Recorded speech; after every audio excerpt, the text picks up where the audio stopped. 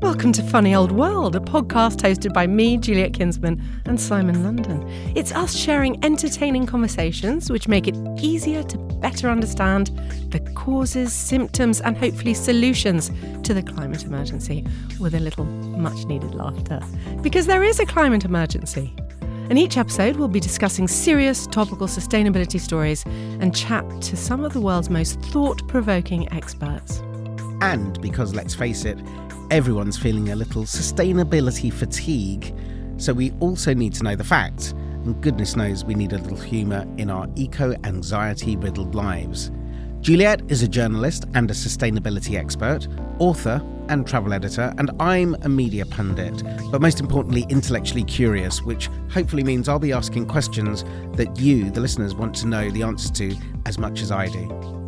Each episode, we're going to tackle a complex topic, weigh up the trade-offs, and hopefully empower all to make better decisions when striving for impactability. These conversations were made possible by Weaver, a sustainability management system based on the framework of the long run. Go to weaver.earth to find out more. So here we are, episode 1 of Funny Old World. And I'm wondering, why are we even having this conversation? Surely there are enough podcasts already. I don't think there will ever be enough podcasts until everybody owns at least 10 each. I think we're having this conversation because I definitely want to learn. And I've said this to you before. I want to learn and I want to do it in a safe space where it doesn't matter if I'm laughed at. So bringing along people to be laughed at with me might be the best way to do it. And there's nothing as side-splittingly hilarious as the climate emergency, impending existentialism of the end of life as we know it. Nothing more hilarious. Actually, why are we having this conversation? From my perspective, I really want people just to care more about how we can all do more to tackle the challenges and just understand it better. And I think as well that sort of by having these conversations, they will hopefully spark more conversations that will empower and inspire people and along the way entertain them a bit. So that's the reason that I think we're doing it. And as someone who's been a journalist, I guess you'd say, well, we're both storytellers, and I've been doing it for the most of the last 3 decades professionally, and I'm obsessed with language and using it to its full potential and using words in the right way. I think that too many people just sort of, they latch onto buzzwords and they don't really think about what they mean. Well, I would definitely be one of those people because I see these words being bandied about. And actually, when I was sort of doing a little bit of planning, yes, this has been planned slightly, I was writing down all the words that I can think of. And I've got some here. And just looking at the words in front of me, there's a massive word soup or word cloud or word salad. And certain words jump out that are used all the time, and I realised I don't really understand what they all mean. So I'm going to chuck some words at you, if that's okay. That's it. And you can tell me what they mean. So the one that we hear all the time is eco, as in eco-friendly. Yeah, I mean, it's mad, isn't it, that people probably don't even know where that word comes from, this big bouillabaisse of words. Well, it comes from the word ecology, so it's a shortened version of that, obviously. But where does ecology, what is the etymology of that? It means the study of life. So ecology, I do have to spell it out, Oekologie, was coined by a 19th century German zookeeper, Ernst Haeckel. He was inspired by the Greek word oikos, O-I-K-O-S, meaning home. So I really love that. I love zooming in on where words come from. So I guess ecology, now what does eco mean to you? Well, now that you said that, it means home. And I guess home... How we live here. Yeah. And I guess home is not just where the heart is. Home is the Earth, the planet. Yes. Planet Earth, as Duran Duran sang. This is planet Earth. So eco is the planet, yeah? God, I have to thank you for Duran Duran. And it's not often Duran Duran gets referenced in sustainability conversations. That is why we're here. That's why this podcast has to exist. There'll be a lot more Duran Duran references as we go on. It's niche. Good. Sustainability? I actually don't even like that word so much. Sustainability. What does it mean to you? Good question. Well, as I said earlier, this is a safe space, so you can laugh all you want. But when I hear the word sustainability or sustainable, I tend to think of tuna because I think on the side of tuna tins, it says sustainably fished, or so it's a sustainable way of fishing for tuna, which I assume means that they throw the small ones back, and so that there will always be tuna in the sea. So what's great about the example that you're giving is it shows the complexity of it all. And I'm not an expert, particularly in how responsible particular, tuna fishing is. But what this represents is the fact that sustainability should mean, well, what the official definition means, which is not plundering the stocks so that there's none left, basically. So the official definition for sustainability, there is one, given by Gro Harlem Brundtland when she was Norway's Prime Minister back in 1987. It's, sustainable development is that which meets the needs of the present without compromising the ability of future generations to meet their own needs. Does that make sense? Yeah. I get that. So that's good now. So when we're talking about the ecology, when we're talking about the planet and we're talking about sustainability, I understand now that we want to look after the planet and we don't want to plunder all the natural resources or plunder all the living resources. Well, tuna is a natural...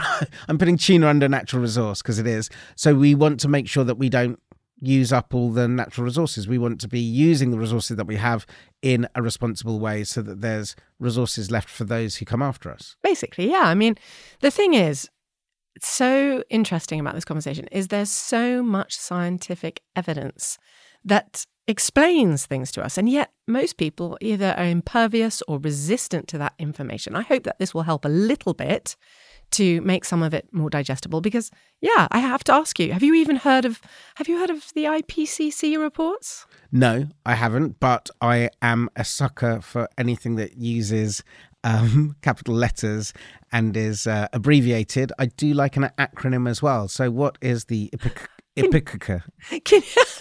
Can you imagine how many dodgy acronyms there are out there who are right now just being elevated to status of expert just because of you? Anyway, so the IPCC is the Intergovernmental Panel for Climate Change, and it's a collective of the world's leading scientists. And they've released a few reports. The real paradigm shift, or the real headline one, was in August 2021 when they declared that the climate emergency, as I call it, the climate change, is unequivocally the result of human activity. That's anthropogenic activity. Right. Okay. So you were like anthropogenic buzzkill. This was fun, and then you dropped the. I know. I was trying to think if there was maybe a way that we could abbreviate that so that I could embrace it more, but all I had was AA. You keep on using that phrase, climate emergency. So then are you an advocate of saying to people when they say, oh, we've just had a heat wave, or, oh, wasn't that storm terrible the other day, of reinforcing to them that this isn't kind of just it's not casual weather. We need to use the word emergency. I think there's so much white noise otherwise. I think it's deliberately very dramatic. My friend always laughs and says I manage to say it with jazz hands and lipstick always. Even when I order a coffee, I will say, please may I have a flat white with oat milk for climate emergency reasons. And they sort of look at me like, sorry, what? Whatever. She's fun. The reason I want people to keep hearing the term climate emergency is because it is one. I sat next to someone on a plane the other day coming back from America, and she was a well-educated, well-informed person. She looked at me and she said, wow, I've never heard of this thing, the climate emergency. I'm sure she'd heard of global warming, but as a phrase, she hadn't. So I think it's important because, let me give you an example. There's a display in the Science Museum which shows the front page from every major newspaper in the UK, August 2021, and each of those cover images was absolutely apocalyptic, headlines that really conveyed emergency, panic. And that's how it should be. There were wildfires raging in Greece at the time. We just had the floods in the UK. I actually lost my home to the floods in London. So I have personally experienced the climate emergency. And I thought, wow, maybe that's going to make everyone sit up and notice. Fast forward, I don't know, whether a year, months, I still don't think people realise it is an emergency. Okay, a lot there to digest, but I can imagine that there are some people who just listened to that and started zoning out after you said I was on a plane the other day talking to somebody, and this sort of is my problem, not my problem, but something that I think about when we talk about climate change and things like that, is that people always want to seem to catch you out. So people have heard you just say, I was on a plane the other day, and go, oh, she must care about the climate emergency if she can afford to fly. It's flying that actually is making all the seas rise and the polar caps melt and all that, but she's quite happy flying, isn't she? And it sort of reminds me, back in the 80s, I have an older sister and she was a vegetarian, and people were ever pointing to her shoes or a belt or a handbag and going, oh, you say you're a vegetarian, but I see you don't mind wearing leather shoes and a belt and stuff like that. You can't really care about animals that much. And this is something, along with what you were saying about sustainability fatigue, this is something that I think scares people, that they're always people trying to do a gotcha moment on them when they're trying to do something good. So basically you're calling me hypocrite. I'm not calling you hypocrite. I am the voice of the listeners, so they are all calling you a hypocrite. Right now. So let's look at the why. Let's look at the why of that. So absolutely, flying planes, aviation is always going to be the biggest contributor to our own personal carbon footprints, because it's responsible for releasing so many carbon emissions into the atmosphere. As we know, that, along with greenhouse gases, is what causes that layer, swaddles the planet in this heating layer, and that's what causes global warming. So yes, I do fly. Aviation itself is actually only responsible, not to downplay it, but 2.5 to 3% of all global emissions. Construction is much, much worse. That would be about 30%. I'm not actually a flight shamer as much as you might imagine. I think it's really important we fly less. I do have to fly for my job. I've worked in the travel industry for 20 years. I'm very judicious about where I fly and how. I really have to think about the trade-offs. I think, am I going to speak to an audience of hundreds of people where I can influence big changes? Hopefully. Am I saying, you know what, all my family lives overseas? Am I seeing family? That's important to me. You know, nothing is black and white. Nothing is binary in the climate emergency conversation.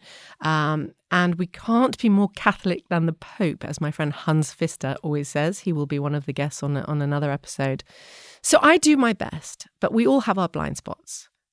Do you think I still need to be called out? What do you think? No, I don't think you need to be called out or shamed or cancelled.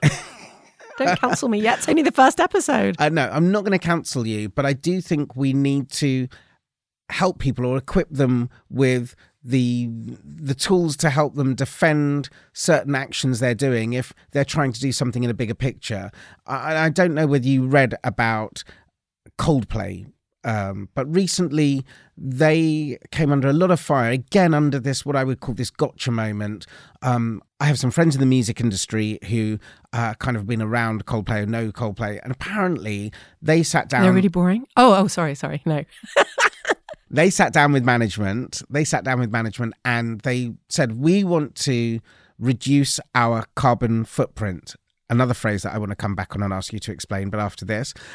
We want to reduce our carbon footprint. We want to be more green, another phrase I want. We want to be more eco-friendly. We want to do stuff that means that we can be more sustainable. That probably isn't the right word, but... I get it. No, you're talking about the Neste. They use there's a Finnish oil producer called Neste. Yeah, so they have to take their own generators around. There's a lot of stuff that you need to do if you're touring. You can't just fly commercial flights because you've got 100,000 people turning up at the stadium. You can't afford to be late, or, Chris Martin can't have lost his hand luggage and everybody's waiting round a carousel. He's got to be playing it in the Colosseum or wherever it is that he'll be playing in Rome. He's got all those hair shirts that he needs to carry around with him on tour.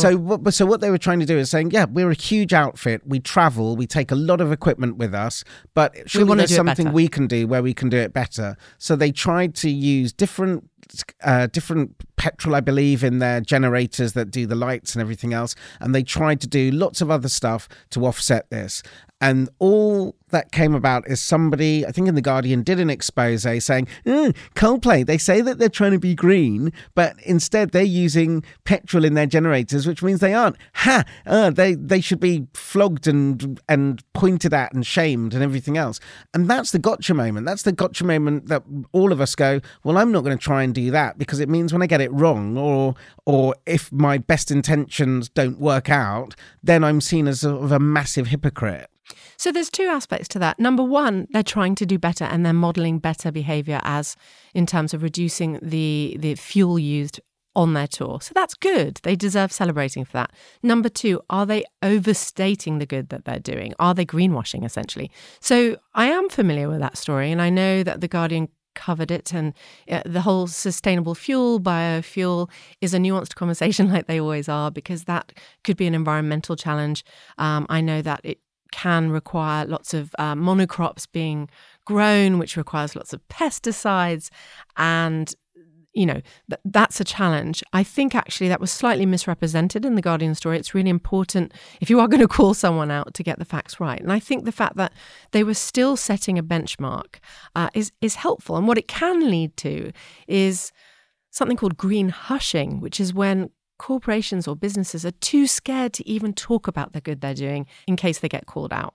But greenwashing, you know the term greenwashing. Are you familiar with that? Well, I'm kind of, I'm going to take an educated guess that you're pretending to be green, but scratch the surface, and underneath, you're not really being that green at all. It's all about show, yeah? Yeah, exactly. It's when a business or a company, they really shout about the good they're doing, which is a small proportion compared to perhaps the negative impact their business is having. It was actually coined back in 1986 by an environmentalist called Jay Westervelt to describe, you'll remember, in hotels when they have the little sign in the bathroom which says reuse your towel or don't change your bed linens and you'll save the planet, when actually you'll just save their laundry bills. That's actually literally where the term greenwashing comes from. Oh, okay. So it's actually linked to laundry. It's greenwashing. Oh, that's a good one. I'm going to remember that. I though, again, just to push back on that, do we shame the hotel that is trying to reduce its laundry bill, and in doing so, in some small way, is probably helping the planet? Or do we point at them and say, greenwashing, again, let's flog them and cancel them? And this is why the language part of it is so important, and transparency. So actually, I don't know if you'd know this, but 20% typically of a hotel's energy bill just comes from their laundry. 20%? So 20%. So if a hotel said, look, guys, why don't you reduce your laundry? It helps us with our electricity bills, but we will make a donation to charity. I know hotels that do this as a result of that saving. That would be much more honourable. But if you just chuck those, put the emphasis on the individual, chuck those little notices in the bathroom. Meanwhile, you've got a diesel generator out back, running your entire hotel, and you've got maybe no insulation and you're leaking lots of energy. That's a topic we'll zoom in on in another episode. Then it isn't a good thing. It's distracting. It's pretending you're doing good when really overall you don't care. Right. Okay. One of the other phrases that came up out of my Coldplay story, and you seem to know a lot about this. Well, you would do. This is your job, and that is carbon footprint. Coldplay wanted to reduce their carbon footprint, and I'm not sure whether they planted trees in which to do that, but am I muddling two things up there? I just realised I don't really understand what carbon footprint is. I'm assuming it's using less energy to do stuff, and planting trees to offset the energy that I'm using. Does that work? Is that a good thing? Does it atone for all our sins? So you've said you've been very kind. I am a sustainability expert and enthusiast and advocate. It's just the way I was brought up. My grandparents made me really think about the consequences of my actions in terms of the environment. There's a lot still to learn always. But what I will tell you is that actually the concept of our carbon footprint was invented by a gas company. British Petroleum, BP, invented it. So, yeah. Is this green? That's greenwashing, right? Okay, go on then. So back in 2004, they introduced their carbon footprint calculator as though to say, hey, you Simon London over there, you have a look at your carbon emissions and you sort that out, rather than the big company, meanwhile, that's drilling the ocean bed and extracting fossil fuels. The concept of the individual carbon footprint really was an elaborate form of greenwash. And was it an actual calculator, or what? How did it work? Yeah, I mean, there's so many of them around. And look, don't get me wrong. There's a place for that, and we do need to be decarbonising. And carbon accountancy is a big part of this conversation, and we will dedicate a whole episode to that. But I think what we need to understand is the big corporations and big business and governments are the ones who can be pulling the biggest levers. Should it be bottom up, us individuals, or should it be top down? It needs to be both. Okay, so here's another thing for you then. You said at the beginning, sustainability fatigue, and I can completely understand that. If I cast my mind back to 40 years, there was an amazing response to what I would have called, or what I still call, a climate emergency. I think it was Michael Burke had gone to Ethiopia or Sudan and seen the effects of the famine there, and had filmed loads of malnourished Ethiopians, Sudanese kids and parents. And there was a lot of crying, a lot of fly-covered African people. And this news report sort of spurred Bob Geldof to go and make the Band Aid record, the amazing, though now possibly lyrically challenged song, Do They Know It's Christmas? And out of the back of that, we had this cultural event, Live Aid, which raised millions and also raised the profile of what was going on the continent of Africa. And I would say as well, possibly was the catalyst for comic relief as well. You know, this huge charities came out of this, all of which one could argue was sparked by a climate emergency. Are we not able to replicate that because we put a human face on a tragedy back then, and now we don't find these things emotive anymore? Or maybe it's just because Duran Duran aren't involved on a charity single. I don't know. What's going wrong here? So many responses to this. One is that, of course, it was recorded in some studios across the road from where I live. But the other is there's so many things about this that's significant, because, of course, the intention was good. The philanthropy was meant to help, and I'm sure it did help a lot of people. But what it did show us is the power of collective consciousness, but also that maybe charity wasn't the long-term solution. It also, these days we're quite uncomfortable with that idea of neocolonialism, the white savior complex, where those in the countries that are doing the most harm are making donations on it and portraying these people who are on the front line of the climate emergency as victims. And I think we need to be much more respectful. And just the portrayal of it it was something that I'm very uncomfortable with. I'm just thinking about it actually, though, and thinking about how, the whole conversation around the global north, as we say, and our responsibility for helping the global south is that a lot of people feel that the climate emergency doesn't affect us. Meanwhile, of the 8 billion people in the world, 4 billion, half of us, are already truly on the front line of the climate emergency. In fact, there was even a famine, the first ever climate-induced famine declared by the United Nations in Madagascar. So what do we do to help them? Well, yes, we can raise funds and raise awareness, but more than anything, we need to take preventative measures so that they're not in that situation due to climate change. Don't you think? Yeah, I mean, all those things sound great. I'm just wondering whether we need to find some sort of poster person for this movement. I mean, a lot of people say about the likes of Greta Thunberg is that it's become sort of a middle class. Well, and I would say to them, first of all, it's pronounced Thunberg. Can't help it. Sorry, overactive feedback gland. Scandinavian. And they would roll their eyes at you and think, maybe even flick me the bird. Yeah. And think, she seems nice, the woman who keeps on talking about the climate emergency whilst I'm trying to buy this coffee.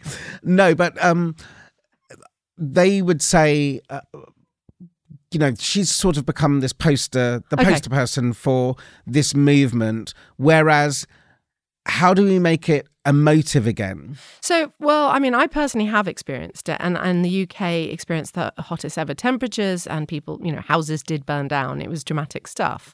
So those people affected. How do we make people who have not yet been, firsthand experienced the climate emergency? This is what we're going to be pondering for these 6 episodes. I'll tell you someone we should speak to, Mitzi Janelle Tan. I absolutely adore her. She's in Manila in the Philippines. She organises meetings for youth advocates for climate action. And I hope if we just have a quick chat with her, people will really lean into the conversation, hear what it's like to be affected by typhoons. She really does a lot to amplify the voices of Indigenous people as well. I am all ears. Let's have a listen. Hey everyone, I'm Mitzi Janelle Tan. I am a full-time climate justice activist with Youth Advocates for Climate Action Philippines, which is the Fridays for Future of my country, and I also do a lot of work with Fridays for Future International.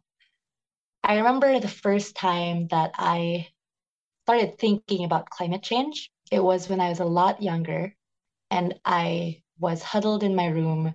Floodwater started coming in, and there was no electricity. And my parents picked me up, brought me to the living room, and we stood there with a candle because there was no electricity, and we were listening to a battery-powered radio, trying to figure out if we had to evacuate from our city. And that is what the climate reality looks like in a country like the Philippines, one of the most vulnerable countries in the world to the climate crisis. For someone who is already privileged, it is a reality in our country that communities are consumed by floods, that people are stranded on rooftops, sometimes for days, calling for help. And despite all that, so many people don't even know what climate change is. So while that was the first time I thought about climate change, I didn't think about that term until much later on, because the way that climate education happens in our country is very foreign and technical and alienating. It talks about the polar bears and the ice caps, but not about the people who are already affected, not about the people in my country, not about the things that we're already experiencing. And so a lot of what I do is actually raising awareness about the climate crisis, making sure that people are empowered to act, because that's what happened with me when I first talked to the Indigenous peoples in 2017. And that was when I committed myself to becoming an activist. That was when I decided that this is what I have to do. This is what I must choose to do every day. Because when I was talking to that Lumad Indigenous leader, he told me about how they were being harassed and displaced and killed and militarized, because the Philippines is one of the most dangerous countries in the world for environmental defenders and activists. Then with a smile, he said, that's why we have no choice but to fight back. And my bubble of privilege burst. And I realized that even if it seemed like it didn't affect me because I was a privileged person, in all honesty, it did affect me. And that he's right. This is our planet. This is our home. This is where we live. We have no choice but to fight back.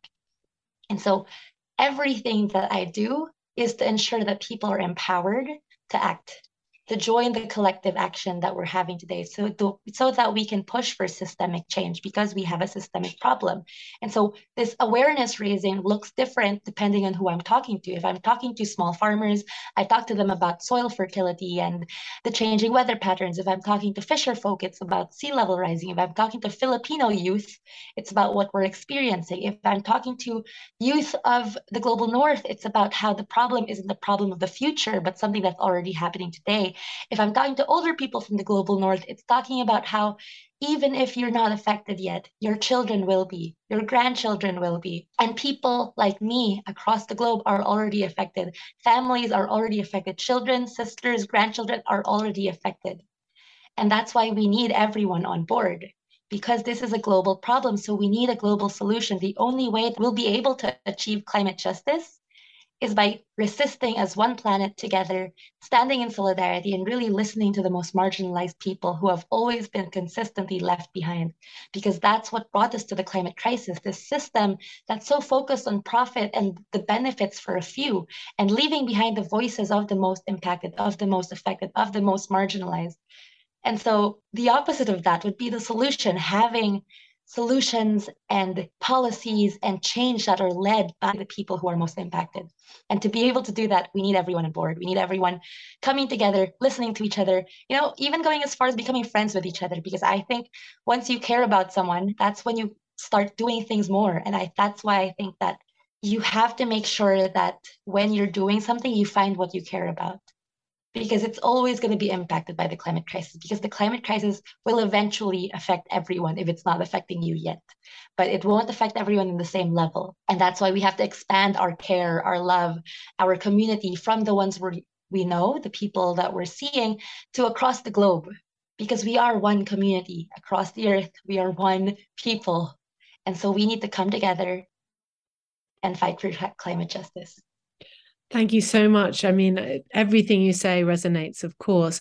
What would you directly say to somebody who lives, well, I'm in the United Kingdom and we're speaking, I actually experienced the floods firsthand in my home here, so I understand it. But what about someone here who has no firsthand experience, or someone in America who lives in a little bubble, everything's comfortable and good for them, they cannot relate to someone on the front line? What would you say to make them care? Do you remember that time when you felt scared as a child? Maybe it was the dark, or you thought there was a monster under your bed, or there was an exam coming the next day and you didn't know how to answer it. That feeling of helplessness, that feeling that you've been abandoned, maybe you got lost at some point, but that feeling of being alone and you're scared and you don't know what to do, you don't know what you can do. And the people who seem to be able to do something, they're not doing anything, they're just there. That is the feeling of the climate crisis. That is the feeling that millions of people across the world are already feeling today, but multiplied, intensified, amplified, because we know that we have this anxiety, this trauma, not just because of the extreme weather events, but because world leaders aren't doing anything to change something, aren't doing anything so that we don't have to experience this. And so the opposite of that is climate justice is remembering that happiest moment where you felt safe. That is what we want for everyone. That is what climate justice looks like. It feels like it should be a basic human right just to feel safe.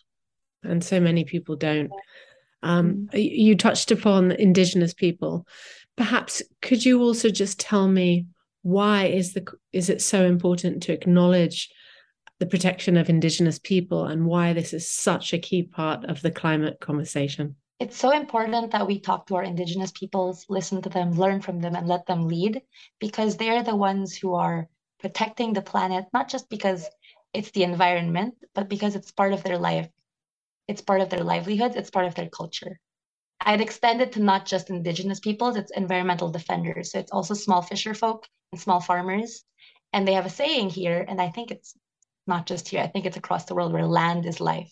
Or I guess for fisher folk, it's the ocean is life. And that's why they're protecting it, because they understand and they're still in touch with that sense that humans, all humans should have, that we're not owners of the planet. These aren't natural resources, quote unquote, to use. We are an ecosystem. We are part of the planet. We're here to take from the planet, but also give back. It's supposed to be a relationship. We're not supposed to be taking. We're supposed to be taking care of it. Wasn't that amazing talking to her? Yeah, that was amazing. And as you said, she's living with it every day. She's on the front line. And just hearing how people reacted when we had those sort of 2 days of 40-degree weather and fires, and how people react to floods and everything else, that now is her everyday existence, isn't it? It's not sort of get ready, this is coming down the line. This is tomorrow is going to be the same as it was yesterday. People are going to be burnt or drowned or die in some way because of the weather. Yeah. I mean, it's really like watching a catastrophic car crash in slow motion for those of us that work in sustainability, because this will affect more and more people. A very strong voice, and he does actually, there's some great little interviews and footage with him chatting to Greta, is George Monbiot. His book Feral really shifted some thinking around what are the causes of climate change. He talks about rewilding. He challenges conventional agriculture. He actually calls farming one of the biggest causes. So you can imagine that's quite divisive. He's got a book out, Regenesis, Feeding the World Without Devouring the Planet. And that is linked to the other buzzword we haven't touched on, which is, of course, regenerative or regeneration. I know all about regeneration. I, of course, am a Doctor Who fan. It's when, after a few seasons, the actor gets tired of playing the Time Lord and decides that there are much more lucrative jobs out there if they step out of the TARDIS. I'm being facetious, of course. So regeneration, I'm assuming is it linked to sustainability? Well, I think when you look at the word sustainability, I don't even really like it. Sustaining things, or do we need to regenerate? Do we need to restore? Do we need to repair? These are the words we really need in our vocabulary. Okay. Let's have a listen to him. I just want to say one thing. When you say, of course, Georges Monbiot, is this what he's been doing for years? I love how you've given his first name a French accent as well, Georges Monbiot. George is quite a sort of punchy, he's a Guardian columnist. He says things which can be very provocative. I really love his thinking. He's incredibly articulate. He's a deep thinker. He zooms in on, he obsesses about soil. All of the things in the sustainability conversation are connected. And there's not one simple answer to anything. And if he makes you think more deeply and challenges the status quo, I'm all for that. Hi, Juliet. Thanks very much for having me on. So, yes, I'm very interested in the words that we use and the framings we use, because I think they're really important. If you use the wrong framings to discuss things, you direct people in the wrong direction. And very often we use framings which were established by people who don't have the same interests as we have. If we're trying to protect the living planet, we should think carefully about the words we use that can be best deployed for that purpose.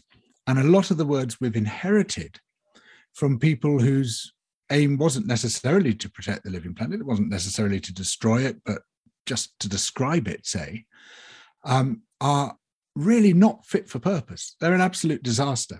And let's start with the word environment. What the hell is the environment? It conjures up no pictures in the mind. It doesn't mean anything at all. So people can sort of dismiss the environment because you can't picture it. It's just not there in front of you. So this is why I use words which do conjure pictures, such as the living planet or the natural world, where you can see something, you can feel the thing that is being discussed. Environment is this dead, empty word. We should just stop using it. We can use it as an adjective, environmental issues, that's okay. But if we're talking about a noun, if it's a noun with a definite article in front of it, the environment, then that's a just terrible framing. Same applies to climate change, which is an almost comically mild term for this existential crisis we face. It's like calling an invading army unexpected visitors. And so this is why I use climate breakdown or climate chaos. And there's a whole series of these awful, awful terms, sites of special scientific interest, which are meant to be descriptions of our nature sites, places that people love. But no, not only if you're a scientist. It's only of interest if you're a scientist. And it's such a mouthful. Who wants to preserve a site of special scientific interest? I want to preserve a beautiful place, a beautiful ecosystem, a lovely habitat, whatever, but not a site of special scientific interest. I can't even say it. And even the word nature reserve, if you say someone's reserved, that they're cold and distant. It's a cold and distancing term. There was an old Native American joke. We used to like white man, but now we have our reservations. Playing on that sort of dual meaning of that term, and it again, it distances us from the thing that we should be attached to, the thing that we should be close to. We talk about fish stocks as if the only purpose of fish is to be an economic resource for us, rather than fish populations or marine ecosystems. And in fact, we talk about fisheries biology as opposed to marine ecosystems. We talk about maximum sustainable yield as opposed to not completely trashing the oceans or whatever. We're constantly using terms which undermine the messages that we are trying to put out. And we have to think for ourselves. When people aren't using their own words, they're not thinking their own thoughts. And we really have to rethink this whole thing. We've inherited philosophies, ethics, language, which are just not fit for the 21st century. They offer us no guidance because we have different ethical conundra to those faced in previous centuries. And many of our great ethicists, great philosophers, actually overlooked a remarkable number of issues. In the 18th century, you could scarcely find a moral philosopher who would condemn slavery. There were one or two, but the great majority, including some of the most famous ones, were perfectly happy with slavery. They either ignored it altogether or they justified it.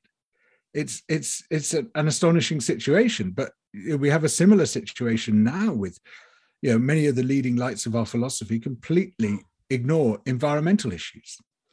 So we need a new moral compass. We need new ethics, and above all else, we need new language. And of course, I need to ask you about the word regenesis. Regenesis is a strange word for me because it was one of those words where you think you've dreamt it up. And perhaps I did dream it up, but then I looked it up and found that actually it's been used since the 19th century. But because I was playing with these concepts surrounding regenerative agriculture, and it has to be said that regenerative has become a bit like sustainable. It's one of these words which is just tacked on to any practice at all as a form of greenwashing, in the same way that we used to have this thing called sustainability, and then it became sustainable development, and then it became sustainable growth, and then it became sustained growth, which is the exact opposite of sustainability. But it was that term just evolving to the point of meaninglessness as it was used for greenwashing. And regenerative farming, unfortunately, is going the same way because there's no clear definition of it, and it's just tacked on to existing practice. Whatever we're doing, that's regenerative. So I think of regenerative ranching, formerly known as ranching. And so there is a real danger of losing that focus. But I thought regenesis is quite a fun word to play with. It does sort of speak to what regenerative should be, but often isn't. But it's also got that sort of sense of starting again. Sort of like, right, let's have a new Genesis. Let's have a sort of new origin story about how we got to where we are and then what needs to change. And I think sorry, I'm so sorry to interrupt. No, I was just going to say I think it's great, and also to say it's really the food systems that we need if we speak to that, because I think people don't realize the role that food systems play. No, and it's crucial and huge, but people aren't seeing it yet. So I would always encourage all to listen to George Monbiot as much as possible, read his columns, read his books, and you can catch his TED Talks. He's described by TED as a professional troublemaker, and we certainly need more of those. Okay, so we're nearly at time, and I'm going to call this first episode a success, hopefully with the definitions of the words you've given us. We will be able to move forward with a greater understanding about what those mean, because I'm sure they're going to crop up time and time again in future episodes. We said that we wanted to entertain people, but you also feel that they should be doing some homework if they want to as well. Yes, I'm going to put together a list if people want to read a little bit more, watch some documentaries. I'll make some recommendations online. And, more than anything, just engage with friends, family, colleagues about some of the themes we've discussed. That's more dialogues, less monologues. That's what the world needs. Okay, so... And also, I would say if there was any message that was coming out of this, that is, you as an individual are not going to save the planet. What? I'm doing my best, Simon. Okay. You, as in people, as individuals, are not going to save the planet. But if they are aware of what is positive and what is negative, and if they modify their behavior in a small way, that is leading to a bigger impact from everybody doing that. Save the planet is a big, big, overwhelming task. And this is where language comes in. If you can just reduce your negative impact and up your positive impact, that's all we can hope for. Okay, so remember that out there. Whatever you're doing, wash up that cup that you've just had that coffee in listening to us. Don't put it in the dishwasher. Actually, we'll have another conversation. Hand washing can take more resources than dishwashers. Stay tuned. Always something with you. Always something with you.